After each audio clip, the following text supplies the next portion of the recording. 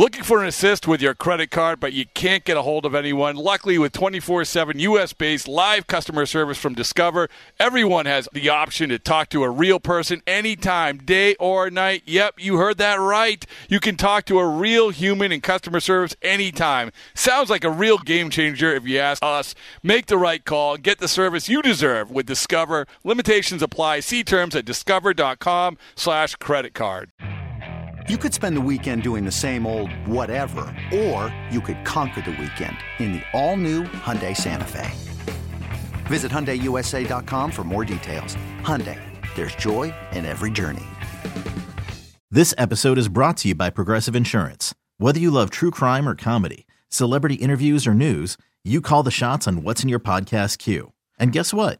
Now you can call them on your auto insurance too with the Name Your Price tool from Progressive. It works just the way it sounds. You tell Progressive how much you want to pay for car insurance, and they'll show you coverage options that fit your budget. Get your quote today at Progressive.com to join the over 28 million drivers who trust Progressive. Progressive Casualty Insurance Company and Affiliates. Price and coverage match limited by state law. Yeah, there should be some passion. This doesn't have to be boring. You get bored by baseball. Hey, one thing the game needs is more people like you. Still have grown men run around tight pants. It's Mookie Betts. This is Daniel Bard. It's Steve Aoki. There's Sal Talamacchia. This is Brock Holt. Hey, this is John Lester. Baseball isn't boring. Welcome to Baseball Isn't Boring. Here's your host, Rob Bradford. You know, one of the things that I look at this last couple months, and you get through the trade deadline, and you know, it was different when you played because you had the waiver trade deadline. But there is sort of I would imagine you've been on teams that you said, okay, let's go. You know, this with the deadlines come and gone. You know, either we added, we subtracted, whatever. I have never been part of a Major League Baseball team that was rifling to a World Series or the playoffs. What is it like right now for a team that actually is competing? Well, I think any team, you know, is never fully complete. You know, there's always somewhere that you feel like you can improve. And from the atmosphere in the clubhouse, I think when, you know, management goes out and gets a piece, man, you just feel like the players and upper management we're really on the same page. Like, they really want to win. So 2 examples for me were when I was with the Marlins, this was after we won in 2003, we had, you know, no more Pudge Rodriguez behind the plate. So we had, you know, we needed some catching. And at that time, Paul LaDuca was an all-star catcher. And when we acquired him, we were like, wow, you know, they believe in us, which was, you know, it was a great feeling. And then I'd even go in 2007, when we acquired Gagne. Now, Gagne actually didn't pitch as well as he wanted to. But, you know, the name and coming in, I said, man, we had, you know, you had Okajima in the 8th, you had Papa in the 9th. I was like, we had Gagne, man. We could make these games 6-inning games. So, you know, you feel like you get a little jolt of energy. You know, you feel like you add a little more depth. Because I think depth plays a lot going into the last 2 months. Everyone's tired. You know, there's not a team out there that goes into August and is like, man, we feel so fresh. So that ability to maybe not tax the bullpen as much or give, you know, some guys that are position players that are just grinding it out every day, an extra day off. I think it plays big to be able to then feel as good as you can and as close to your best going into the postseason. That's a big part of it. I think that, and we've talked a lot about it around the Red Sox, is that, yeah, okay, you know, you can roll with what you have, but what you have and what you've done doesn't necessarily translate to the last 2 months because you've been beaten down by a baseball season, you know? And so, I mean, like, to your point, you have to sort of supplement it some way, somehow. Maybe that's from the minor leagues, I don't know. But to think that a team is going to just be the same for 7 months and have the same sort of freshness that you did in the first 3 or 4, I mean, I can't imagine that's realistic. Yeah, I think you're just kidding yourself. You know, if you really think that you can, you know, go in with the same, I don't know, arsenal, let's say, that you do in April and May, to carry that through August and September, I think you're probably asking to do something with smoke and mirrors, and usually that might work for a week, 10 days, but it's not going to last for 2 months. So that the supplementing of some area, you know, even if it's a strength, to add depth to it, it's huge. It's huge because when the postseason comes, I don't think you always play the best player. You know, we've seen it time and again. You play the hottest hand. So if you have more than one option to choose from for the hottest hand, and it's not really position player based, there might be one or two positions where you can think that, but I think it's more bullpen. You know, there's some guys that they're just on, and they're on for a good, you know, week and a half. Well, you got to ride that guy in the postseason because in the end, you know, like they always say, check your egos at the door, but it's really prevalent in the postseason because everyone wants to, you'd hope everyone wants to win the World Series instead of saying, hey, this is my turn, I need the inning here, even though my ERA is a 7 in my last 7 appearances. You know what I mean? Like we got to play the guys that give us the best chance because it's such a short-term thing and each game is so important. You talked about the clubhouse, you know, this what you just talked about just resiliency and understanding that you got to get to October and through October. But then there's like the clubhouse aspect of it.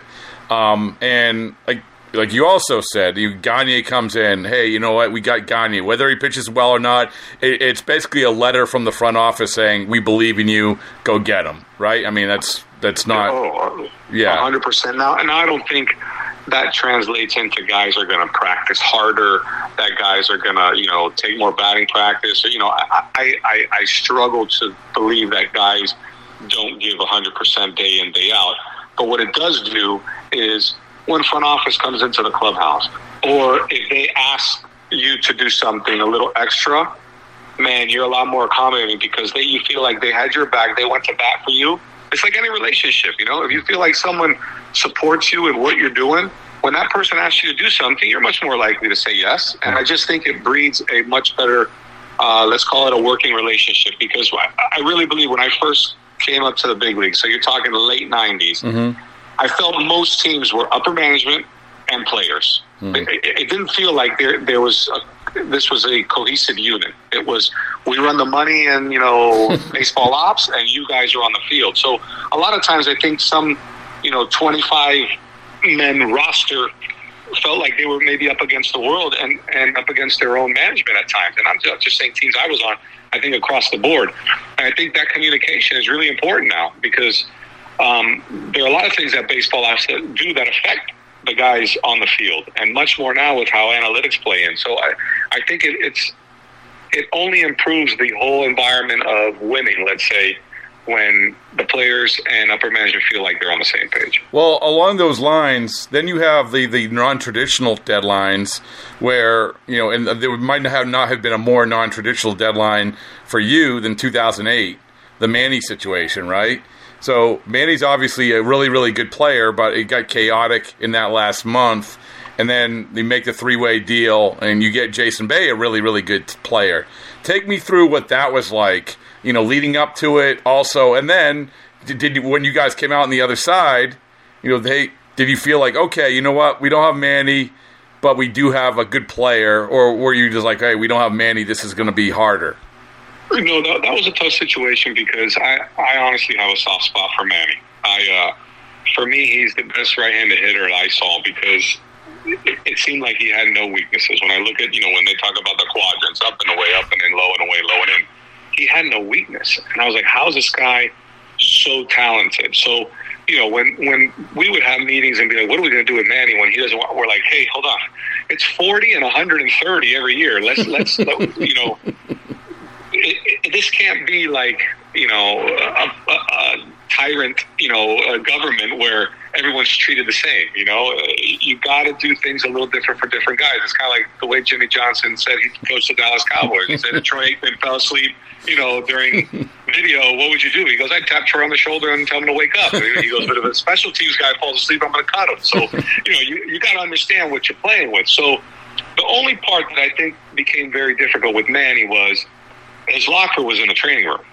He was not part of the clubhouse. So when he made his statement that, you know, his big thing was he had 2 option years and he wanted the team to pick him up. So when it became that, and then when you can make the statement, you can say whatever you want, I don't care. But then when you don't respond, when the media wants to talk to you, what is the media going to do? They're going to go to all the other guys. Hey, how do you feel about what Manny says? So for me, I I don't know, I guess you could call it in a certain way, you're selfish. I was very selfish when it came to my preparation for a game. Like, I liked my routine. I liked doing things. I tried to eliminate distractions. And that was, I had no problem talking to the media, but if I was going to talk to the media, I wanted to be at a certain time, which was accommodating to everyone. But I didn't really want to waste time talking about Manny's contract. I go, Manny's made more money than I ever dreamed of making playing baseball. Why am I worried about him? Like, I didn't care for the distraction of other people asking me my opinion on Manny's contract situation, because honestly, whether I went one way or the other wasn't going to change anything anyways. That was John Henry and Theo Epstein's problem. So that's where I think it became uncomfortable. And then when it just got to the point where we knew we were better off without him, I played against Jason Bay a lot when he was with Pittsburgh, and he was a pain in the butt for us. So when we picked him up, I was excited, and honestly, he was fantastic for us. He was, it was speed. He hit great. We plugged him into the middle of the lineup. He's a great team guy, a worker. So I'm not saying he put up Manny numbers, but it would have been tough to find anyone else that could have done as good of a job during that run than what J-Bay did. For me, honestly, 2008, my biggest regret for me was my hip, because I felt like if I was healthy, going back to depth, Marcotte could have given us depth instead of moving Uke to third, because I needed hip surgery. I'm putting Cotte at first. He was an outfielder. Not that he's not capable, but you're putting guys in a postseason situation playing positions that they didn't play for 150 games. And that hurt us. So that's kind of my health-wise biggest regret, that I really believe we had a team to repeat. Yeah. In celebration of opening day, we've got a special episode of the Moth Podcast for you. The theme is baseball and the surprising ways it connects people. I gaze out at the players on the field, and then I look over at my dad, and I realize that in the silence between us that something has changed. It's like I'm seeing him for the first time. 2 stories about baseball, family, and so much more. The episode's available right now. Subscribe to the Moth Podcast to make sure you hear it.